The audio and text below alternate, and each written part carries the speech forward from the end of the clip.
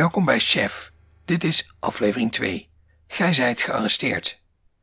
Mijn naam is Daan Doesborg en in deze podcast vertel ik het verhaal van Oostenrijker chef Paijmans. In de oorlog vocht hij eerst als huzaar in het Nederlandse leger, later werd hij lid van het fascistische Nationaal Front en na de bevrijding werd hij opgepakt en in kamp Vught gevangen gezet.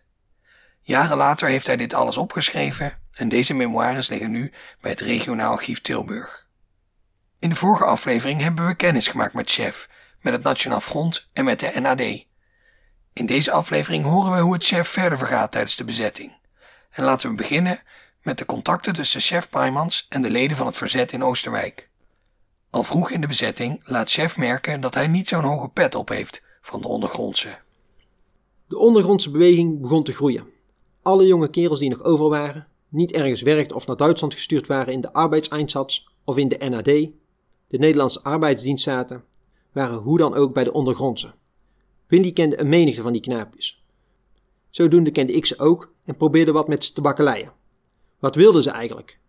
Maar dat wisten ze zelf nog niet. Ze luisterden naar Radio Oranje en wachten af. Dat was het dan wel. Verder deden ze nog niets. Handelden wat in levensmiddelen, strooiden geruchten in het rond, gingen na wat door de bezetter verboden was of als asociaal door het geweten werd ervaren. Juist daar waren ze dan voor te vinden. De grote organisatoren sliepen nog. Er was nog altijd voor de Weermacht te werken. Dus dat vergde alle tijd. In de vorige aflevering liet ik het verhaal horen over de sabotageactie van Chef en zijn compaan Willy tijdens een bijeenkomst van de NSNAP in Oostenrijk. Chef en Willy knipten toen een geluidskabel door en dankzij de plaatselijke politie heeft dat verder geen consequenties gehad. Het zou niet de laatste keer zijn dat Chef en Willy een streek uithalen tegen de aanhangers van het nationaal socialisme. Bij ons aan het Klompven stond de villa van de familie van der Heijden, directeur van de Vedea schoenfabriek. Deze waren ondergedoken omdat het Joden waren. In deze villa woonde nu mevrouw Minkman met haar beide dochters. Mevrouw Minkman was invalide en reed in een wagentje rond. Zij was, evenals haar beide dochters, een trouwe volgeling van de beweging van de heer Mussert, leider van de nationaal-socialistische beweging in Nederland. Het was zondagmiddag en Willy en ik verveelden ons stierlijk in deze toch zo opwindende tijd. Opeens kregen wij de hele grote rood-zwarte vlag in het oog, waarop in het midden het embleem van deze beweging, de NSB-driehoek, met veel goud, rood en zwart te zien was. De vlag ging fier uit te waaien. Dat kwam wel meer voor, maar nu was de provocatie ten top gedreven, omdat behalve de familie Minkman plus aanhang een in volledig uniform gestoken WA-man plus revolver op de heup heerlijk op het podest zat te zonnen. Die glimmende klep van de pet van de WA-man, Rompelman, die ergens op of rond het Klompven woonachtig was een doorn in ons oog. Die WA-man hield zich aangenaam bezig met een van de dochters van mevrouw Minkman. 2 zielen, 1 gedachte. Die vlag moet weg. Nu Willy en ik het daarover eens waren, was het de vraag, hoe fixen wij dat? Bij ons op My Home in de achtertuin hielden we krijgsraad. We stelden het actieplan op. Onze achtertuin werd begrensd door de schone stroom, oftewel de Reuzel. Deze rivier kronkelde rustig verder en passeerde op zijn tocht na een goede 1000 meter ook de tuin van mevrouw Minkman. Chef en Willy besluiten dat ze het beste door het water ongezien bij de villa kunnen komen. Dus gingen we eerst op zoek naar 2 zwembroekjes. Dan gapte ik moeders broodmes uit de keuken en gaf het mijn compaan Willy. Ikzelf had een sierlijke dolk. Niemand had er erg in aan wat wij allemaal aan het uitspoken waren. Zij zaten allemaal voor My Home, op de tuinstoelen thee te drinken. Onze naaste buurman, de heer Jansen, zat achter in zijn tuin, in de schaduw, wat te soezen en zag ons met lodderige slaapogen door de modder schuifelen. Dat was niets ongewoons. Dat gebeurde wel meer als wij met de mand gingen vissen. Dus deed hij zijn ogen weer toe en sluimerde verder. De volgende villa waar we achterdoor moesten was het Witte Huske. Maar de bewoonster, mevrouw van Aken, was niet thuis.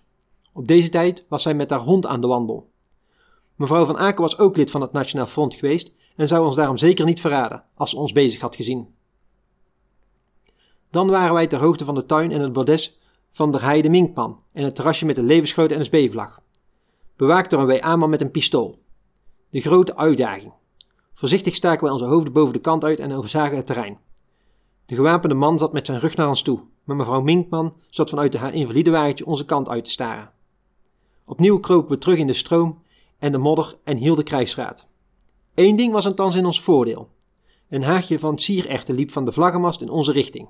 De klimbegeleiding voor dit drankengas stond schuin tegen elkaar en vormde zo een schaduwrijke en bloeiende tunnel, waardoor wij naar de vlag konden kruipen. Het probleem was nog hoe we de vrouw des huizes voor een minuut of wat in de andere richting konden laten kijken. Maar discuswerpen, geleerd bij de NAD, bracht hier uitkomst. Tegen de rivierkant werd een stuk steen gezocht en gevonden. Een oud stuk dakpan. Half liggend, half staande, wierp ik de scherf met een zwierige zwaai over het dak heen en met veel lawaai viel dit voorwerp door een dichte bomenrij aan de andere kant van het huis. Plompte dan met een luide plop in een sloot. Iedereen schrok op.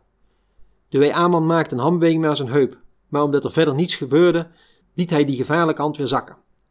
Het tableau veranderde enigszins. De heldhaftige WA-man stond in de hoek van de villa te staan, bijgestaan door de beide dochters des huizes. Mevrouw Minkman had haar stoel omgedraaid en zat dat heldendom met bewondering gade te slaan. Nu! Als ratten kropen wij uit het riviertje, schoten onder de groene tunnel door, keken omhoog naar de traag wapperende vlag die met een koord in de hoogte werd gehouden. Klap! Met moeders broodmes werd dat touw met een houw doorgehakt en de trotse vlag viel futloos onderaan de mast. Met een tip trokken wij dat begeerde voorwerp door de tunnel, doken terug in de rivier en wegwezen. Meneer Jansen zat nog in de schaduw onder de bomen van zijn achtertuin te dutten, maar schrok wakker toen hij die grote zwart-rode vlag met dat gouden embleem tegen de stroom in voorbij zag drijven. Maar wij hadden haast en moesten verder, dus sloot hij weer vermoeid zijn ogen en had niets gezien. Mogelijk iets gedroomd, maar dromen zijn bedrog. Die vlag mocht in geen geval op My Home gevonden worden. Het buitgemaakte textiel werd zo klein mogelijk opgevouwen en Willy verdween ermee naar elders. Thuis hadden ze er helemaal niets van gemerkt. Ze zaten nog altijd voor op de tuinstoelen thee te drinken. Willy was door de stroom, achter het huis, door de weilanden verdwenen. Ik zocht een boek, nam een deken en ging verveeld achter het huis liggen lezen. Want komen zouden ze, daar was ik van overtuigd.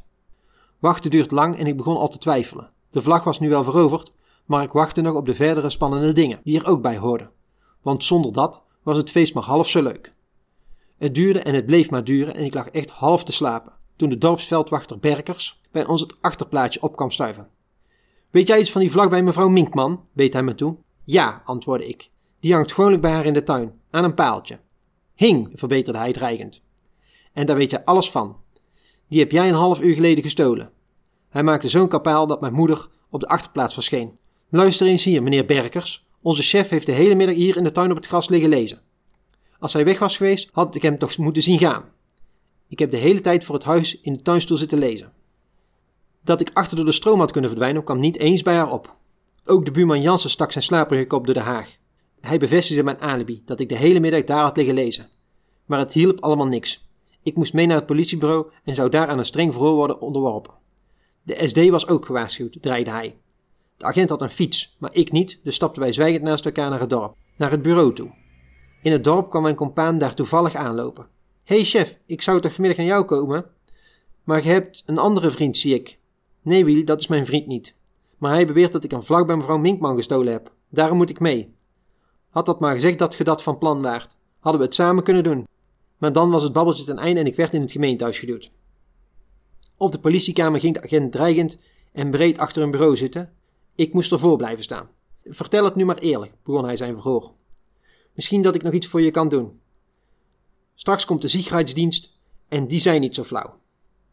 Ik zal zeggen dat het maar een qua jongensstreek is en misschien hoeft je dan niet naar het kamp Omme. Want als je daar eenmaal zit, komt er niet gemakkelijk weer uit. Man, ik weet van geen vlag af, wat zit er toch te zeveren? Toen werd hij kwaad. Het is voor mij een persoonlijke eer deze vlag te vinden en ze persoonlijk naar mevrouw Minkman terug te brengen. Dat heb ik beloofd. Hij sprak afwisselend dreigend en tierend, om het dan weer met mooie beloftes een bekentenis af te troggelen. Maar hij kon barsten. Ik zei niets meer. Ik donder jou in de cel, dreigde hij. Wacht maar tot de SD komt, die jou van mij zal overnemen. Hij stond op, begon gemeen met de sleutels te rammelen, opende de deur en liet me voorgaan. Ik dacht dat hij me in de cel zou brengen, maar in plaats daarvan opende hij de grote voordeur en joeg me naar buiten. Eruit, grote onruststoker, beet hij me toe. Maar ik krijg jou nog wel. Toch was ik enorm opgelucht dat ik weer buiten stond en naar huis kon gaan. Moeder was blij dat ik weer terug was. Ook buurman Jansen kwam vragen hoe het was afgelopen en gaf me stiekem een knipoogje. Dat die politieman jou verdacht is me een raadsel. Van de ene kant is hij een felle oranje klant en van de andere kant speelt hij mooi weer voor de Duitsers. En de vlag? Die is nog goed van pas gekomen. Willy had die vlag naar zijn zuster Jans gebracht, die 7 of 8 kleine kinderen had.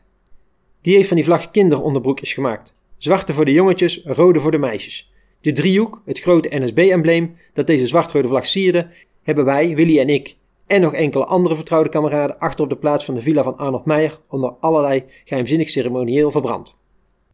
In de vorige aflevering is duidelijk geworden dat de rivaliteit tussen het Nationaal Front en de NSB niet zoveel te maken had met weerstand tegen een bepaalde ideologie. Beide organisaties probeerden in de gunst te komen van de bezetter en beide organisaties waren sterk geworteld in antisemitisme. Dat chef Paimans hier dus een NSB-symbool vernielt, moeten we niet dezelfde motivatie toekennen als de daden van het verzet. Toch zorgt deze actie er wel voor dat het Oostenrijkse verzet wel eens met die chef Paimans in contact wil komen. Eenmaal heb ik mij door mijn compaan Willy laten verleiden om deel te nemen aan een vergadering van de toenmalige ondergrondse. Willy was bevriend geraakt met een collega-hardloper en deze zat in het verzet. Misschien door dat huzarenstukje van die vlag vonden ze mij wel geschikt voor deze club. Goed, dat wou ik dan wel eens meemaken. Maar ze zouden toch goede kaart op tafel moeten leggen om aan te tonen dat verzet, hun verzet, nuttig en noodzakelijk was. Die onderduikers woonden verscholen in de bossen. Waarom konden ze niet gewoon rond blijven lopen? Iedereen kende ze en voor verraad behoefden ze niet bang te zijn. Maar nee, het moest allemaal geheimzinnig en romantisch zijn. Het was toen echt nog qua jongenswerk. De regie was slecht. Waarom die bijeenkomst in een geheimzinnig bos? De verschenen helden waren doodzenuwachtig. Als er een mastappel of eikel uit de boom viel, stoof de hele bende uiteen. Achter elke boom kon een SD'er of een Gestapo-agent zitten. Als je chef Paimans zo over het verzet in Oostenrijk hoort vertellen, dan lijkt het wel een qua-jongensclub. Maar klopt dat beeld wel, of geeft chef hier zijn eigen draai aan de waarheid? Dat vroeg ik aan historicus en Oostenrijker Ad van den Oort. Nou, hij ziet het zeker door zijn eigen bril. Hij was jong, die verzetsmensen waren ook heel jong. Hij kende ze goed, want namelijk één verzetsman, Hans Gerritsen, was eigenlijk zijn buurjongen. Die was min of meer ondergedoken bij de buurman van chef Paimans, die verschillende onderduikers in huis heeft gehad in de oorlog. Ja, en wat deden die jongens als je ondergedoken zat? Ondergedoken vaak ook om aan de arbeidsinzet te ontkomen. Dus het waren niet allemaal tot de tanden gewapende verzetstrijders meteen. Maar dat was een functie. Wat deed je dan in de oorlog? Dan probeerde je toch het beste ervan te maken. Je bent maar 1 keer jong, vergelijkbaar met jongeren nu in de coronacrisis natuurlijk, die nu 17, 18 zijn en denken van ja, als ik 2 jaar niks mag, dan is mijn halve jeugd voorbij. Zo gold dat voor hun natuurlijk ook. Ze wisten ook absoluut niet hoe lang het zou duren natuurlijk, de oorlog. En wat je zowel ziet bij de herinneringen van die verzetsmensen zelf, als die op papier hebben gezet. Er is een dagboek van Martin van der Weijer, een van de verzetsmensen. En je leest zo de memoires van chef Paimans, kom je toch wel gelijk luidende dingen tegen. Van, eigenlijk waren ze vooral ook bezig met meiden versieren. En dan, vaak dezelfde meiden natuurlijk. En dat botste sowieso alles. Dus die jongens die zaten ook in verschillende groepen natuurlijk. Waren absoluut geen vrienden. En ik denk dat die onderlinge jaloezie zeker na de oorlog nog versterkt is. Omdat toen natuurlijk het verschil tussen goed en fout heel duidelijk werd. Hè? De verzetsjongens, dat waren de echte helden die in de oorlog nog vergruisd waren. Niet alleen door chef Paimans, maar vooral ook hier door de burgemeester Jan Verwiel. Die zei van het zijn qua jongensstreken. Ze brengen onze gemeenschap in gevaar. Hè? Straks word ik hier aangehouden voor de daden die zij doen. Ja, en wat deden ze helemaal? Ze hebben een trein laten ontsporen, maar dat was in de laatste oorlogsmaanden. Het bleek later ook nog een Duitse Rode Kruistrein te zijn met gewonde militairen. Dus het was niet, zoals ze zelf hadden gezegd, een munitietrein die ze daar lieten ontsporen.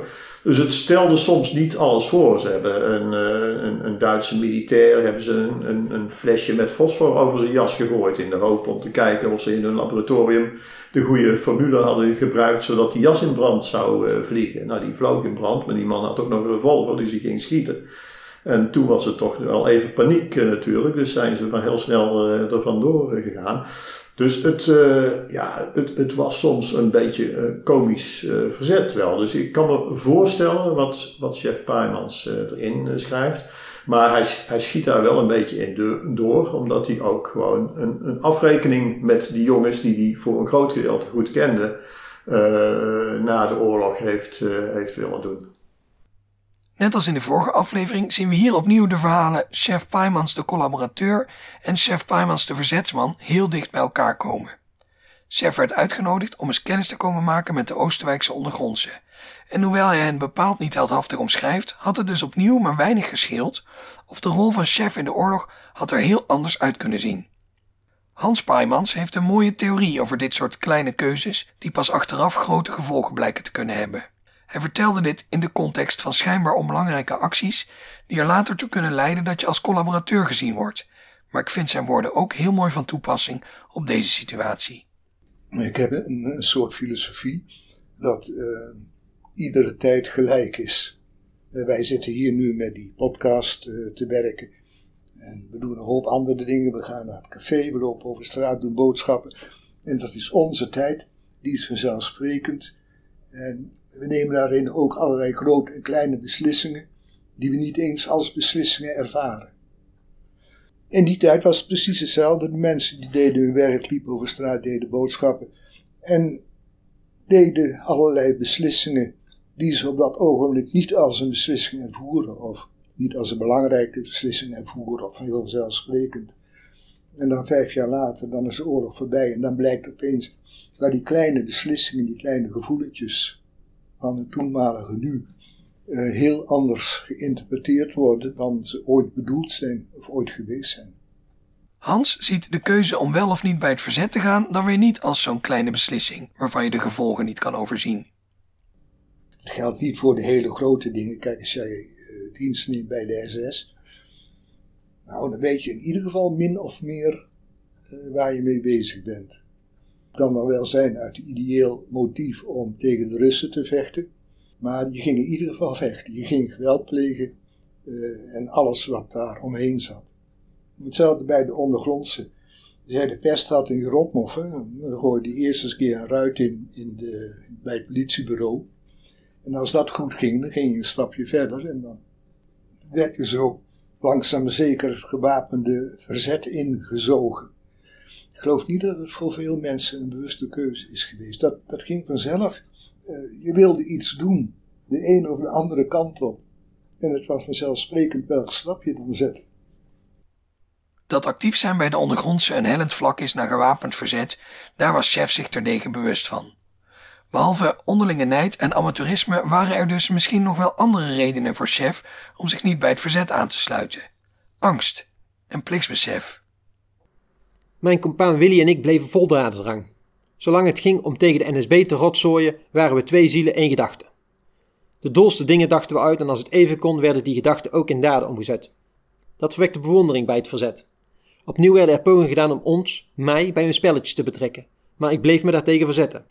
Nee, Willy, in mei 40 heeft generaal Winkelman ons bevolen de wapens neer te leggen en daar houd ik me aan. Alleen als er weer een wettige Nederlandse regering op het Nederlandse bodem staat, kunnen we verder zien. Volgens de statuten van de Volkerenbond zou ik, als ik nu de wapens op zou nemen, zonder pardon kunnen worden doodgeschoten. Ook Nederland heeft deze internationale spelregels ondertekend. Toch zijn opmerkingen over het amateurisme en het opportunisme van het verzet talrijker in de memoires van Chef.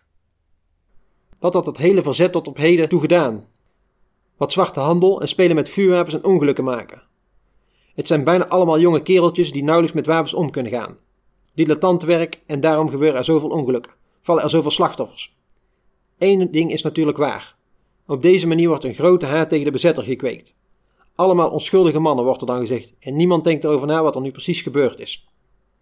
Wat meet men eigenlijk over die Volkerenbond en zijn statuten? Zij die het wel weten, houden hun mond. Het gaat toch lekker zo? Ook zo met de zwarte handel. Hier op het land merkt men dat niet zo, maar wel in de grote steden. Hoe meer er in de zwarte handel verdwijnt, des te minder krijgt de gewone man op zijn distributiekaart.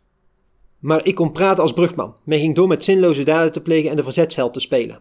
En zwart te handelen. Voor de zoveelste keer was er weer een overval op een distributiekantoor gepleegd en leeggeroofd. Dat had 2 goede zijden. Ten eerste, het distributieschema was weer eens ontwricht en de rantsoenen werden minder. Ten tweede, het verzet had een leuke winstgevende handel door de buitgemaakte bonnen op de zwarte markt te verkopen. Als we Chef mogen geloven, dan stelde dat hele Oosterwijkse verzet dus geen klap voor. Ad van den Oort zei eerder al dat hij daar niet helemaal ongelijk in heeft. Toch mogen we niet vergeten dat het verzet in Oosterwijk ook heel veel goede dingen heeft gedaan in de oorlog. Er zijn wel mensen geweest die Joodse onderduikers hadden. De socialist Wim Brugman, die een vakantiewoning in de bossen had. Die heeft eerst Joden gehad die zeg maar daar nog als het ware als vakantiegangers konden komen weer. En dat is overgegaan eigenlijk in de periode daarna van dat die mensen daar gewoon eigenlijk min of meer ondergedoken hebben gezeten. Ook weer aan het Klompven zat ook nog een man die onderwijzer was en Joden ondergedoken heeft gehad. Daar heeft misschien chef Paimans ook wel weet van gehad, want ja, zo gaat dat aan zo'n vennetje natuurlijk met die villa's er rondomheen. Dus dat zou hij misschien best wel ergens geweten hebben. Er is ook een inval van de SD geweest in dat huis en die man is ook opgepakt en die onderwijzer en meegevoerd. Heeft wel de oorlog uiteindelijk overleefd. Maar ja, het voornaamste van het Oosterwijkse verzet is denk ik de pilotenhulp geweest. En dat speelt dan allemaal in 1944 eigenlijk pas. Dus het verzet is ook pas laat eigenlijk actief geworden hier. Dat is als geallieerde piloten die dus uit de lucht worden geschoten en erin slagen om bij boeren ergens zich te verbergen. Die werden via allerlei pilotenlijnen en dan liep één lijn dieper door Oosterwijk heen, door het centrum. Daar zat Jan Lindhorst, die had een fabriekje waar hij ook weer heel veel mensen aan de arbeidsinzet wist te onttrekken. Door dat fabriekje, dat was kriegswichtig. Dat moest namelijk schoensmeren voor de Duitse militaire schoenen maken. Dat heeft hij van een hele hoop troep uit het riviertje, waar hier een hoop slijk en troep in zat van de Tilburgse wollenstoffenfabrikanten en verf en weet ik veel allemaal wat. En dat werd als schoensmeer gebruikt. Maar daar had hij wel een dekmantel mee en die Jan Lindhorst heeft dus die hele pilotenhulplijn hier eigenlijk gedraaid. En daar waren toch wel een groot aantal mensen van het verzet bij betrokken. En dat is natuurlijk wel een serieuze vorm van verzet. Bovendien, zegt historicus Magdalien Vlasblom, was het verzet heus niet de enige groep die zich tijdens de oorlog schuldig maakte aan stoerdoenerij. Wat hij ook zelf zegt van een soort van avonturiers. Dat kun je natuurlijk ook zeggen voor de mannen die zich bijvoorbeeld voor de SS melden. En hij zelf gaat op een gegeven moment toch ook de grens over. Dus hij maakt zich daar in die zin ook zelf schuldig aan, als je dat zo kunt noemen, tussen aanstekens. Dus ja, ik zou dat inderdaad niet per se alleen op dat verzet kunnen plakken. Ik denk dat dat voor alle groepen in de oorlog wel kan gelden. De kritiek van Chef is dus voor een deel gegrond en voor een deel gevoed door persoonlijke vrevel. En ook hier moeten we bedenken dat deze memoires lang na de oorlog zijn geschreven en alles wat zich daarna heeft afgespeeld mogelijk ook meeweegt in het beeld dat Chef van het verzet schetst. Ik denk dat chef Paimans ook vooral doet op de allerjongste, zeg maar, in die verzetsgroep. Dat waren ook de mannekes, om het maar op zijn Brabants te zeggen, die hij kende. En ja, daar nogmaals, als daar een buurjongen bij zit, of althans een ondergedoken verzetsman die dan buurman wordt van hem, die allemaal dezelfde dingen willen doen in het leven, omdat ze allebei even oud zijn ongeveer, dan is het voor hem gewoon niet te bestaan geweest dat hij als de grote schuldige werd gezien. Terwijl als we kijken, ja, wat had hij nou gedaan? Hè? Ik kom hem 2 keer tegen in alle archieven. Dat is toch heel weinig voor een nationaal fronter. Hij staat niet eens. Wij hebben in de jaren 80 hebben wij op het archief in Den Bosch, waar het hele Zwart Front archief wordt beheerd, hebben wij alle stukken minutieus doorgenomen van de afdeling Oosterwijk. We hebben een ledenlijst uit kunnen samenstellen van zo'n 500, 550 mensen. Die waren niet tegelijkertijd lid, maar vanaf 34 tot en met 1941, zeg maar. Er was een heel groot verloop in leden. Waarschijnlijk zullen op het laatst met Nationaal Front nog de meeste leden zijn geweest, maar die zitten er niet in. En wie ontbreekt er op die ledenlijst? Chef Paimans. Niet omdat hij geen lid was, want het is overduidelijk dat hij wel lid was, maar omdat de administratie gewoon niet altijd deugde van die verschillende lijsten. Die werden door buurtleiders gemaakt. En waarschijnlijk zijn zelfs de lijsten van het laatste jaar, 1,5 jaar helemaal niet gemaakt. En dat is nou juist de periode waarin chef Paimans actief was. Maar ik ben chef Paimans wel 2 keer in het archief tegengekomen, en wel in het politiearchief en het marechausseearchief. Ergens in april 1941 loopt hij in het uniform van de Grauwe Vendel, dus het weerbaarheidsuniform van Nationaal Front rond, samen met een aantal andere kameraden in Oosterwijk. Dat was heel demonstratief, want Nationaal Front moest ook de straat op, want Meijer wilde dat de beweging Nederland zou veroveren met leden, maar er ook de straat op te gaan. Dus die weerbaarheidstroepen die werden gezien als uitstekend. Wij marcheren door de straten van Oosterwijk en wij laten zien dat Nationaal Front een grote beweging is.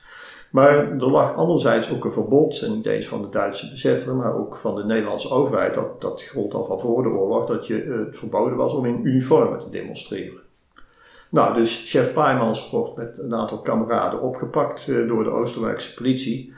Maar ze waren best heel slim, die Nationaal Fronters. Wat hadden ze gedaan? Ze hadden een aantal emblemen van het uniform hadden ze er vooraf afgehaald.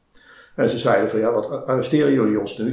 Dit is helemaal niet het uniform van Nationaal Front. Kijk maar, want dit ontbreekt en dat ontbreekt en dat ontbreekt. Nou, de politie kon niks anders doen dan dat beamen. En toen zijn ze meteen weer vrijgelaten. Dus daar kwam hij goed weg. Een maand later hadden ze een grote bijeenkomst op de verjaardag van de oprichting van Zwart Front. Dat was op 5 mei, notabene 5 mei opgericht, 34. Maar dat was ook de verjaardag van Arnold Meijer. Dus dat zal ook in 34 niet helemaal toevallig zijn geweest. In 41 wilden ze dat groots vieren, ook weer om de partij aandacht te geven. Het zou 's morgens gevierd worden in Oostenrijk.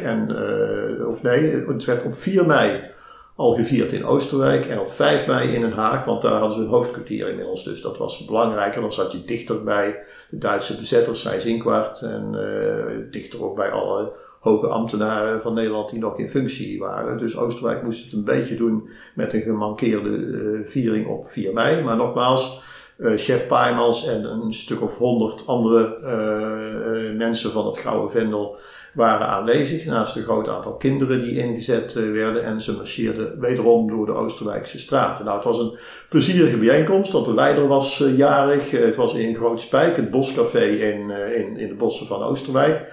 Dus de weerbaarheidsmannen kwamen niet geheel nuchter uit die bossen terug en wat overmoedig marcheerden ze op naar het station, want een grote groep moest naar Eindhoven met de trein.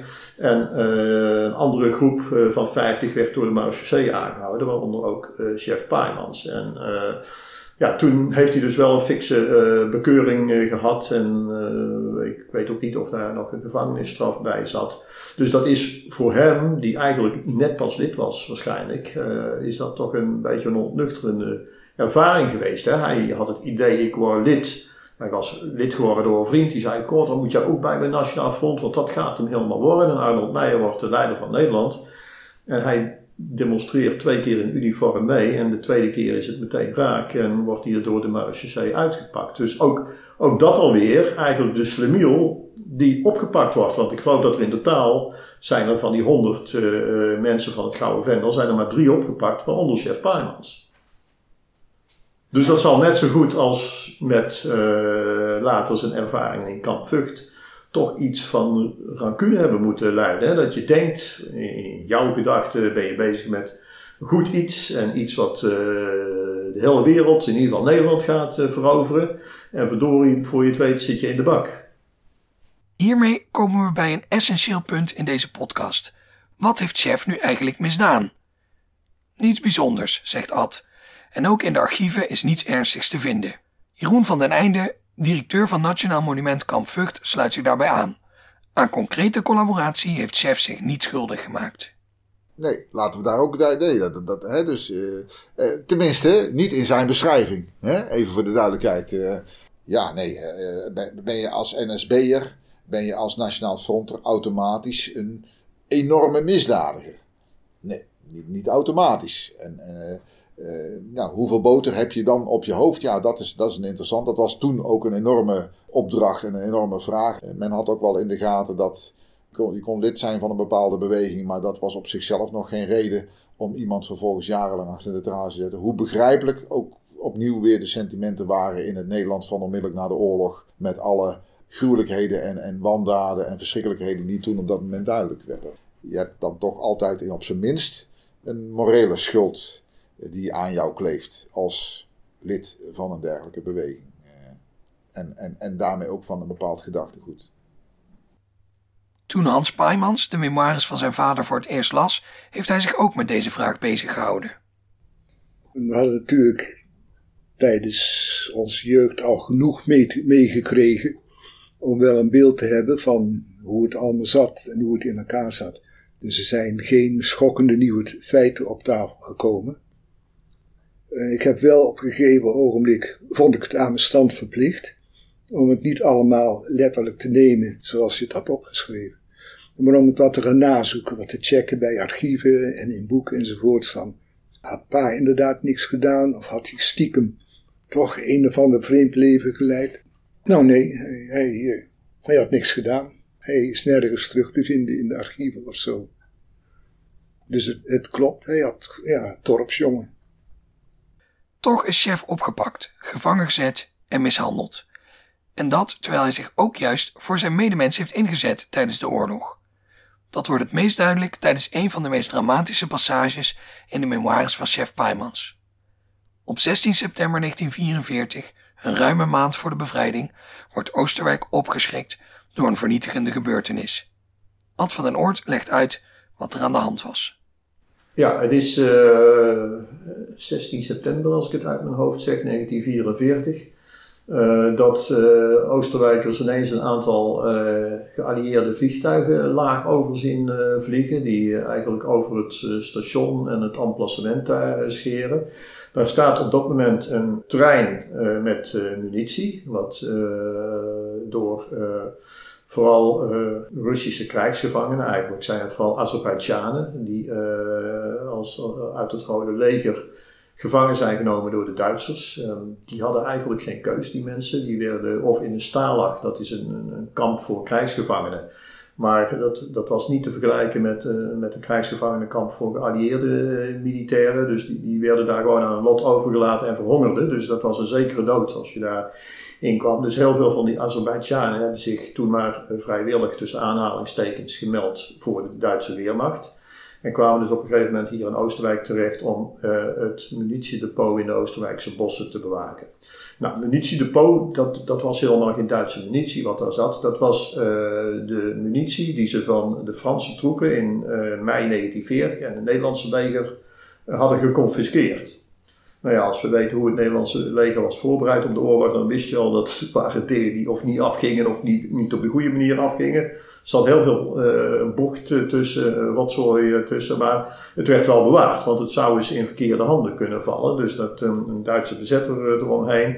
En die Azerbeidzjanen die mochten dat allemaal te voet mochten ze dat naar het station brengen, want ja, het was september 1944, dus de geallieerden kwamen eraan vanuit Normandië. En ze zaten inmiddels al bijna in Antwerpen, denk ik.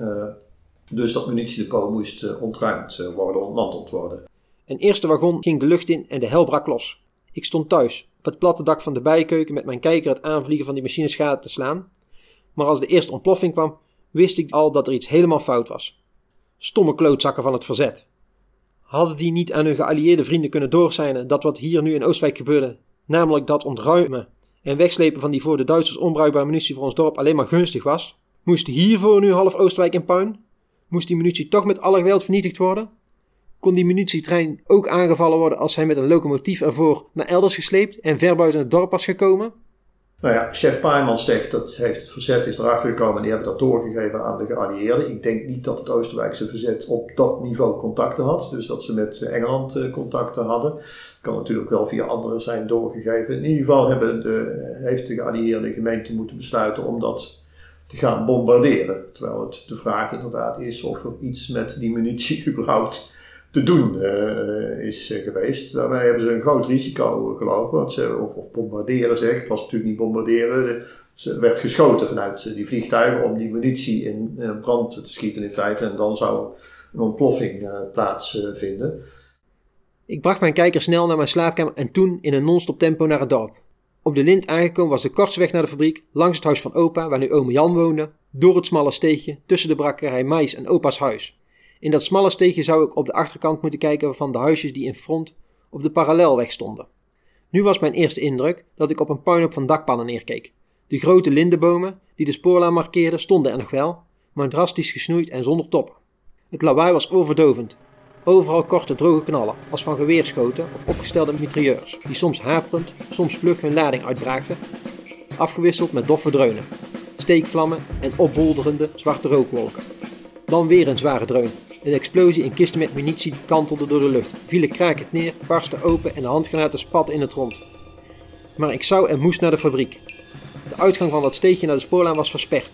De twee tegenover elkaar staande huisjes op de hoek waren ingestort. maar ik klom over het puin heen. Dan zag ik de loslijn. 10 of 12 wagons stonden er nog, maar de voorste naar het station toe waren verdwenen. Hier en daar stonden nog wat verwrongen nagloeiende assen en wat brandende skeletten van wat eens spoorwegwagons waren geweest. En overal kwistig rondgestrooide munitie. Grote dikke zwarte granaten lagen tegen, naast en onder elkaar. Als een vertraagde film begon een nog intacte maar brandende wagon plotseling te gieren, te schudden en te beven, om dan met een geweldige klap open te barsten. Uit een dikke, roeterige rookwolk kwamen rode en gele steekvlammen omhoog. Even was er een felle verblindende flits en ik moest mijn arm beschermend van mijn gezicht houden. Een nieuwe explosie deed de zwarte wolk weer uiteenrafelen en ik zag dat er nog een wagon in de lucht was gegaan. Maar ik wilde naar de fabriek en die was 40 meter naar links. Als hij er tenminste nog was. Maar dan zag ik de zo bekende contouren door de kruitdamp opdagen. De grote ingangsdeur ging uit zijn scharnier en van binnenuit ploften wat rookwolkjes. Toen ik voor het gebouw ging staan zag ik dat alle ruiten in diggelen waren. Nog iemand was zo stom geweest om zich in het inferno te wagen. Een stem vlakbij me waarschuwde. Pas op, Pai, daar gaat er weer een. Ik zag een grote steekvlam. Grote, zwarte, dikke wolken bolderden op mij af en de geweldige luchtdruk deed me wankelen. Gieren, sissen, knallen en dreunen. Ik stond tegen de fabriek geleund, maar toen deze muur verdacht mee ging trillen, kroop ik achter een zware gehavende maar dikke boom. Dan barstte er een oorverdovend lawaai los. Droog en luid geknetter van brandend hout, daartussen overal het afgaan van geweerpatronen en het gieren en sissen van overvliegende projectielen, die op een of andere manier van start waren gegaan. Boven alles het geraas van neerstortende muren en stenen. Voor mij, achter mij, onder mij en boven mij. Het was alsof mijn hersens ver weg waren geslingerd. Maar langzaam kreeg ik mijn evenwicht terug en de dikke scherpe rook was plotseling verdwenen. Toen ik opkeek zag ik nog juist de middenmuur van onze fabriek ineenstorten. Een groene brandkast rolde er log en misgenoegd achteraan. Dat was dus de tweede verdieping. De vrijgekomen ruimte op de begane grond vulde zich met stenen en puin.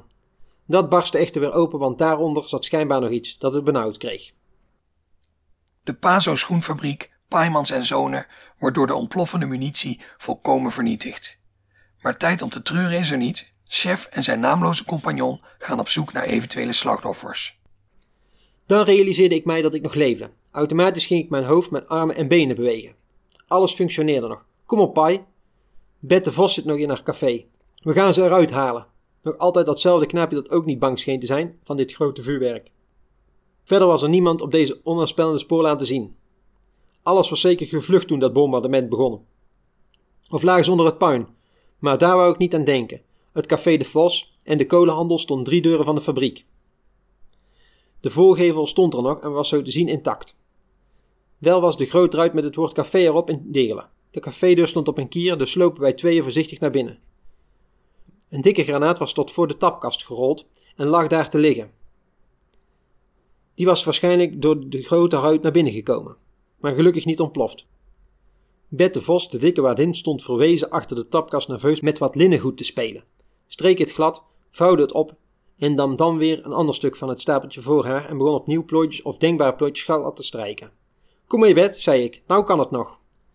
Ik wou haar onder de arm mee het café uitvoeren, maar ze stootte me ruw weg.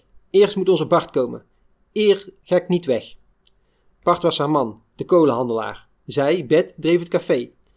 Waar Bart was, wisten we niet. Boven ons op de eerste verdieping was een zacht, klagelijk janken hoorbaar en ik snelde met 5 treden tegelijk de trap op. Boven in de slaapkamer, aan de voorkant, zat een hondje te janken, op een ledikant bedekt met glasscherven, steengruis en kalk. Het kleine lijfje schudde en schokte van de angst. Ik nam het beest op en ging weer naar beneden en zette het hondje naast de waardin op de tapkast. Maar dat eigenwijze beest vluchtte weer weg de trap op naar boven. Bet was niet te bewegen om met ons mee te gaan. Eerst moet onze Bart komen, bleef ze doordranen. Als dan buiten de zoveelste wagon de lucht in ging, smeerden wij hem weer. Die Bet is zo'n struiswijf dat als ze niet wil, ze geen centimeter van haar plaats te krijgen is. De bezorgde waardin Bet Vos komt ook voorbij als Ad van den Oort opnoemt welke gebouwen er allemaal zijn gesneuveld die 16 september. De fabriek van de Pazo stond tegenover de spoorlijn en al die huizen, het café van Bet Vos, verzetstrijdster ook samen met haar man in die zin van dat ze ook weer een groep onderduikers in dat café huisden. Dat is totaal uit elkaar gebrand. Dus die hele parallelweg langs het spoor, dat was alsof je een Duitse stad in oorlogstijd aan het eind van de oorlog zag die compleet gebombardeerd waren. In een zwaar gehavend huis voert chef een heldhaftige reddingsactie uit. Wij schoven weer voorzichtig over de parallelweg en controleerden de zwaar gehavende huisjes. Op een achterplaatsje was het begin van een brand. Een aangebouwd schuurtje stond in lichterlaaien. Bij de zoveelste zware dreun werd een belendende muur omgedrukt en het vuur in de kiem gesmoord. De voordeur van de woning van Thijs Rozen was verdwenen. Wij tweeën keken naar binnen. Niets of niemand aanwezig. Of toch, zag ik daar iets bewegen? Voorzichtig schoven wij naar binnen en keken zoekend rond. In een zijkamertje tussen cementgruis, brokken steen en kalk zat de vrouw van Thijs op de vloer gehurkt. Angstig omklemde zij haar 3 jaar oude dochtertje en keek ons schuw en niet begrijpend aan. Gij de moeder, ik het kind, fluisterde ik tegen mijn makker. Het vrouwtje liet mij zonder enig verzet haar dochtertje wegnemen, stond dan zelf ook op en begon hysterisch te janken. Dit werd echter overstemd door nieuwe ontploffingen buiten. De voorgevel begon te trillen en voordat deze helemaal omlaag zou komen renden wij de achterdeur uit, de tuin in. Met het kindje nog altijd op mijn arm belandde ik nu in een smal steegje, een soort brandgangetje dat uitmondde in de Stationsstraat. Peter Homme, een rode kruisman, kwam voorzichtig van die zijde het donkere paadje ingeschuift. Angstig de ook hier kwistig uitgestrooide munitie ontwijkend. Hé Peter, hier! Brulde ik terwijl hij op mij toekwam. Hij nam het angstig kindje van mij over en bracht het verder in veiligheid. Ik keerde weer terug naar de spoorlaan. Nog altijd geen grootscheepse opruiming en reddingsactie.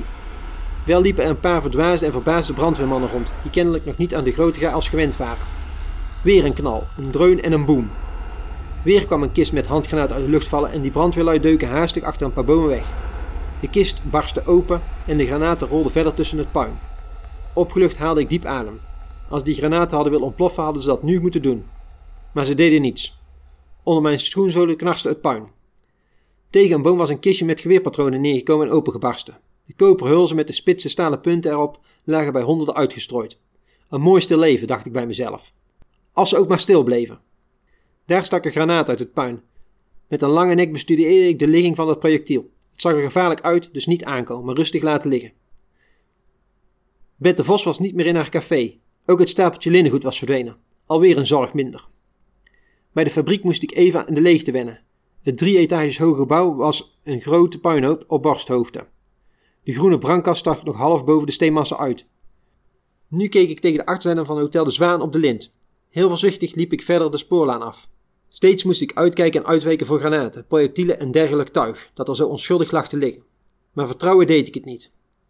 Mensen zouden er wel niet onder die half ingestorte huisjes zijn, of ze liggen er zo diep onder dat ik er alleen toch niets aan kon doen. Het huisje van ome Toon was helemaal plat. Alleen een kamerdeur stak nog omhoog, tussen hopen steen, gebroken dakbalk en dakpannen en verdere rommel. Het achterraam leunde tegen die deur en daartussen was een donkere ruimte waar een scheve tafel onder stond. Al wat op die tafel stond was naar één kant geschoven. Ik zag een paar koffiekopjes en een stuk brood. De suikerpot was kapot en de witte suiker glinsterde tussen de stoflaag van kalk en cement. Ik merkte geen teken van enig leven. Zij zouden wel op tijd gevlucht zijn, nam ik aan. Toch kon ik het niet laten en riep: Tante Anna, bende daar? Natuurlijk was tante Anna daar niet. Hoopte ik tenminste. Stom eigenlijk om zoiets te roepen. Uiteindelijk zijn er bij al dit geweld wonder boven wonder welgeteld 0 doden te betreuren, vertelt Ad van den Oort. Ik geloof dat er net 2 koeien zijn omgekomen en dat er 1 iemand een gebroken been heeft opgelopen. Dus iedereen is erg goed weggekomen in Oosterwijk daarmee. Maar het moet op iedereen indruk hebben gemaakt. Het zal ook op chef Paimans indruk hebben gemaakt. Daarmee was de oorlog eigenlijk pas echt begonnen. Ja, het is veruit de grootste gebeurtenis in de oorlog in Oosterwijk, in het dorp geworden natuurlijk.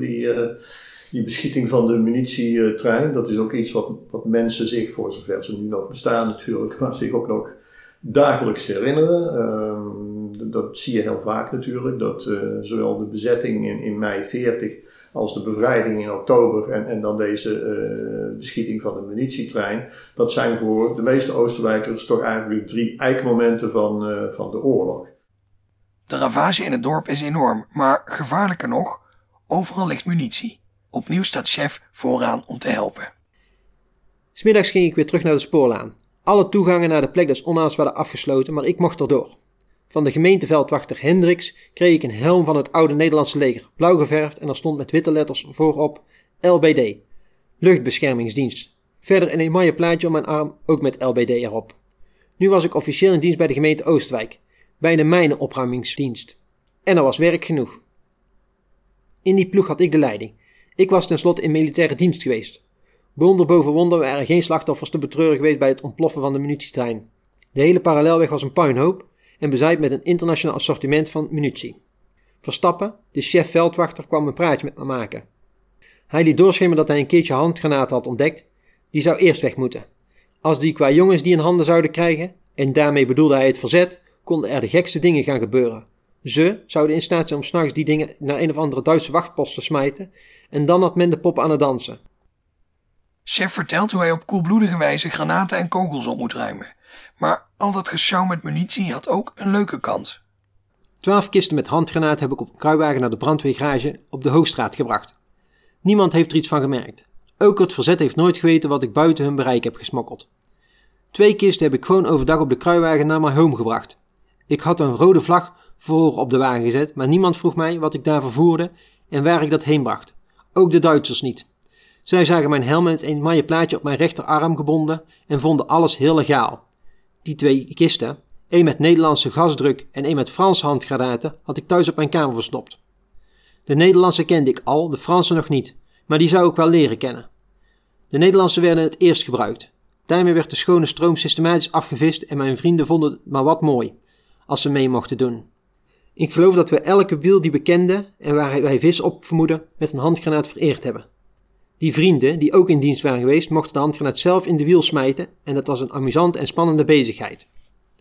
De vis kwam, na het ontploffen van die onderwaterbom, groot en klein, alles wat in die wiel van de schone stroom rondzwom, bovendrijven. Alleen de grote werden eerlijk verdeeld en ieder nam zijn pannetje vis mee naar huis. Er zijn meer verhalen te vertellen waarin chef kattenkwaad uithaalt, maar ook waarin chef de held speelt. Chef redt een verzetsman uit de handen van de Duitsers en verbergt hem op zijn kamer. Chef maakt tijdens de bevrijding soep voor zijn buren in de schuilkelder. Chef probeert tevergeefs zijn buurman te waarschuwen voor een wisse dood. Er is niet genoeg tijd in deze aflevering om ze allemaal te laten horen, maar ze staan wel allemaal in de memoires. Het kan toch niet zo zijn dat al deze verhalen volledig verzonnen zijn? Maar dan heeft chef dus wel degelijk tijdens de oorlog heldhaftige daden verricht om zijn medemens te helpen. Toch gebeurt er meteen na de bevrijding het volgende. Het was nu 4 uur en wij waren bevrijd. En ineens kwam de agent van de politie, de heer Berkers, bij ons over het tuinhekje gesprongen. Het ongeveer 10 meter verdere ingangspoortje werd in de snelle actie als een strategische hindernis gezien en niet benut. Met een hatelijk en triomfantelijke grijns op zijn gezicht kwam hij in volle draf op mij toe. Trok met de linkerhand een grote gele envelop uit zijn koppelriem. In de rechterhand had hij een groot kaliber pistool en hij brulde mij toe. In naam der koningin, handen omhoog. Gij zijt gearresteerd. Is die nou al terug? Dat is grap, antwoordde ik laconiek. En keek achter mij, want daar hoorde ik iets en ik keek pardoes in een geweerloop, die pal op mijn hoofd gericht was. Die blonde verzetsman, met dat grote geweer, kende ik toch. Dat was een Richard, ondergedoken geweest bij een broer van mijn compaan Willy Robbe. Maar daar was er nog een om het huis heen geslopen bij die snelle actie. Berkers was mij van voren benaderd, wel met een pistool natuurlijk, en 2 anderen waren om het huis heen gelopen om mij van achteren onder vuur te nemen. Dat tweede baasje kwam mij ook vakelijk bekend voor. Hij had ook een grote revolver in de ene hand, in de andere een handgranaat. Dus deed ik dan maar wat van mij zo nadrukkelijk verwacht werd en stak de beide armen aarzelend omhoog.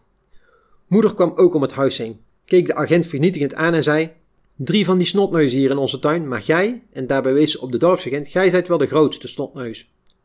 Met een woeste zwaai van zijn pistool vaagde hij mijn moeder weg. Mijn toesnellende zuster kon haar nog juist opvangen.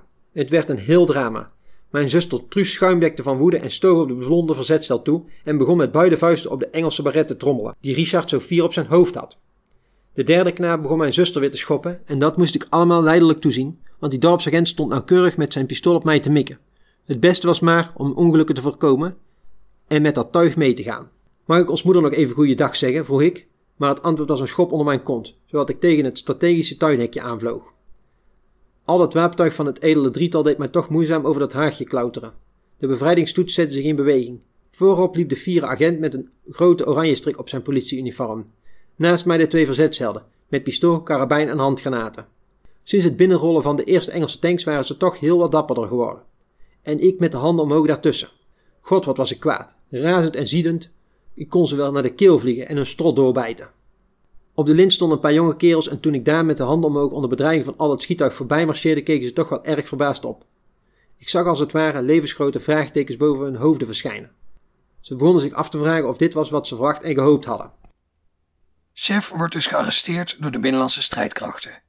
Voordat we in de tweede helft van deze podcast horen hoe het hem in gevangenschap verging, rest nog de vraag: waarom deze arrestatie? Dat Chef zich inliet met fascistische en nationaal-socialistische organisaties als de NAD en het Nationaal Front hebben we gezien in aflevering 1. In deze tweede aflevering werd echter duidelijk dat het Oostenrijkse verzet heeft geprobeerd hem in te lijven en dat Chef zijn eigen leven heeft gewaagd om anderen te helpen. Volgens Hans Paijmans hoeven we niet naar een grote, gegronde reden op zoek en ligt de ware toedracht dicht bij huis. Het gevoel wat ik erbij heb is dorpsjongens die misschien ruzie hebben gehad over een biertje. Het is allemaal, een oorlog is wel heel groot als je kijkt naar veldslagen en dat soort dingen. Maar daar waar over goed en praat wordt gesproken, is het altijd, nee niet altijd, is het zo vaak de kleine dingetjes, de kleine beslissingen, de kleine ruzies in een dorp of een stad of een wijk. En daar moet dan het grote verhaal goed en kwaad van gemaakt worden. Lukt me niet. In het Nationaal Archief in Den Haag bevindt zich het Centraal Archief Bijzondere Rechtspleging. Ook chef Paijmans heeft hier een dossier, waar mogelijk in staat op grond van welke beschuldiging hij gearresteerd werd. Vanwege de lockdown heb ik dit dossier nog niet in kunnen zien en misschien staat de reden voor zijn arrestatie er wel helemaal niet in. Dus voorlopig kunnen we alleen speculeren. En als ik zou moeten speculeren, dan is er één verhaal in het dagboek waarvan ik me voor kan stellen dat het bij bepaalde machtige mensen in Oostenrijk genoeg kwaad bloed heeft gezet om Chef op te laten pakken. Op een zekere dag tegen het einde van de bezetting loopt Chef in de bossen een Duits konvooi tegen het lijf. Hij wordt bij de Rietmeister gebracht. Eindelijk werd ik dan toch bij die oppersoldaat geroepen. Wat wilde hij eigenlijk van mij? In de veenkraai op een grote tafel was een stafkaar uitgespreid en die Rietmeister en een paar veldwebels staarden ingespannen naar een plattegrond van Oostenrijk. Jij bent toch hier uit het dorp, wilde de ritmeester weten? Ja, dat ben ik, bevestigde ik. Wij willen, zo begon die ritmeester, hier naar de boomgaarde en hij wees daarbij op de plattegrond. Het was een verdomd goede plattegrond. Het grote en het kleine plein waren duidelijk te onderscheiden. Elk huisje was door een zwart hokje aangegeven. Ter verduidelijking wees die oppersoldaat met zijn vinger de beide pleinen aan. Daar, op die pleinen, onze materialen en de manschappen in de huizen. Het is gelijk een wondermooie kazerne, niet? Maar dat ging toch niet? Ze konden die mensen, de bewoners van die huizen, toch niet zomaar op straat zetten? Waar zouden ze heen moeten? Toen ik mij dat goed realiseerde, kwam ik in opstand. Krieg is krieg. Allemaal goed en wel. Maar daar werkte ik niet aan mee. Maar wat dan? Er van tussenuit gaan? Dat zou me niet lukken. Het troep buiten ging zich verzamelen en klaarmaken voor vertrek. Wagens en karren werden weer opgeladen en de mars kon beginnen. Nog altijd was ik het niet eens met de heren Rietmeister en zijn marsroute. Het zat me geweldig dwars. Waar zouden de eigenlijke bewoners van de boomgaard elders onderdak moeten vinden? Als daar van die pleinen een kazerne gemaakt werd, midden in het dorp en de boomgaard zou aangevallen worden, door van die mustangs met raketten onder hun vleugels, nog een tweede catastrofe, zoals op de spoorlaan enkele weken geleden? De stoet naderde een viersprong. Rechtuit naar het dorp en de boomgaard, maar daar wou ik niet heen. Linksaf ging het. Naar het Groot Spijk, een wat ruimer uitspanning van de Venkraai. Maar toch nog te klein voor de behuizing van deze compagnie. Rechtsaf ging het de Heisteeg in, met allemaal grote villa's en nieuwe landhuizen. Sinds Dolle Dinsdag zitten hier de fabrikanten vakantie te houden. De elektrische stroom is afgesloten en de bedrijven staan stil. Die grote bazen zitten hier geduldig te wachten op de grote dag dat Nederland zal herrijzen. En coördineren het verzet nu er niet meer voor de Weermacht te werken valt. Rechtsaf, dus maar, commandeer ik. Ik was mij er heel goed van bewust wat ik nu ging doen, maar ik kon niet anders. Ik rekende op de linkse mannen in het verzet die niet zo kapitalistisch zijn ingesteld. Hopelijk zouden zij het wel begrijpen en waarderen. Dus op naar de grote kasten van huis in de Heisteeg. Ik had de beslissing nu eenmaal genomen en was geen weg terug. Chef brengt het konvooi naar de villa van Fred Mutsaars, het Mastendolleke. Hier bivakkeert ook de bisschop van Den Bosch. Op het Mastendolleke veroorzaakte ik wel een grote paniek om daar zomaar met een hele stoot Duitse soldaten binnen te marcheren. Maar ik hield mij wat afzijdig en deed of mijn neus bloedde. Ook de bisschop is daar nog altijd en stevend op mij af. Weet jij eigenlijk wel wie ik ben? Vroeg hij kwaad. Jawel, u bent de bisschop van Den Bosch, antwoordde ik heel beleefd. Door jouw bemoeienissen word ik hier verdreven, door die troep daar. En hij wijst met zijn gewijde hand verachtelijk naar de Duitse soldaten die druk aan het kwartier maken zijn. U wordt helemaal niet weggejaagd, zei ik. Alleen zult u misschien wat plaats moeten maken voor die soldaten daar. Ik begon mij toch kwaad te maken en deze compagnie wilde de boogaard ontruimen. Al die mensen zouden dan op straat komen te staan. En waar zouden ze heen moeten? Als u hier niet kunt blijven, kunt u als bisschop bij elke deur in het dorp aankloppen en iedereen zal u de mooiste en beste slaapkamer ter beschikking stellen. Terwijl die mensen uit de boomgaard niet geweten zouden hebben waar ze heen moesten. Maar de vrome man ging woedend bij me vandaan. Ondertussen zijn de tuinknechten een garage of bijgebouw aan het leegruimen. En gedeelten van die Duitsers willen deze ruimte hebben. Grote katten met blikken crisisvlees worden naar elders overgeladen. Die blikken kunnen best 5 jaar of langer oud zijn. Mooie voorraad hebben jullie daar, zei ik tot een van de tuinknechten. Jullie zullen voorlopig geen honger hebben. Die blikken zijn niet voor ons, weerspreekt de knecht. Die zijn voor de honden, de kennel. Dat antwoord steekt mij. Iedereen in het dorp is op zoek naar wat vlees en hier wordt goed vlees aan de honden gevoerd. Dan vond ik mijn daad van inkwartiering toch niet zo erg. De heer Fred Mutsaars had al dan niet met moeite de eerste schok, zijn eerste woede verwerkt. Het was onduldbaar dat zijn grondgebied, zijn behuizing, gedeeltelijk als inkwartiering voor de Duitse Weermacht gebruikt werd. Van de zenuwen en alteraties strak hij een aurora op. Maar dan kreeg hij mij in de gaten, de brenger van al dit onheil. Hij kwam wit van woede op mij af en barstte los. Verschrikkelijk, wat ging die man daar tekeer. Hij dreigde mij met hel en verdoemenis. Het werd een hele rel. Maar zolang ik nog Duitse soldaten zag, was ik veilig. De heer Rietmeister kwam ook kijken en informeerde van waar al die Aufregung. Ik haalde mijn schouders maar op. Wat zou ik moeten zeggen? Maar beter om helemaal niks te zeggen. De Rietmeister draaide zoiets van das Haus niederbrennen, wenn wir fortgehen. En Fred verdween woedend naar elders. Nu besefte ik pas goed in wat voor netelige situatie ik verzeild was geraakt. Chef vertelt het als een Robin Hood verhaal, waarin hij werd gedwongen door de bezetter en uit zorg voor zijn dorpsgenoten het beste van de situatie heeft proberen te maken. Het is niet te achterhalen of dat is hoe het werkelijk is gegaan. Maar zelfs in die voor Chef meest gunstige versie van het verhaal moet deze actie hem de nodige vijanden hebben opgeleverd. Was dit misschien de aanleiding voor zijn onverwachte en onterechte arrestatie? In ieder geval werd hij ingerekend en volgende week leren we hoe zijn leven als krijgsgevangene eruit zag. Chef is een podcast van het Regionaal Archief Tilburg en wordt gemaakt door mij, Daan Doesborg. Fragmenten uit de memoires van Chef Paimans werden ingesproken door Martin de Brouwer. De muziek is door Bart de Vrees. Dank aan Astrid de Beer, Jojanneke van Zandwijk, Anna Berghoff, Ad van den Oort, Jeroen van den Einde, Marglien Vlasblom en Hans Paimans. Tot volgende week.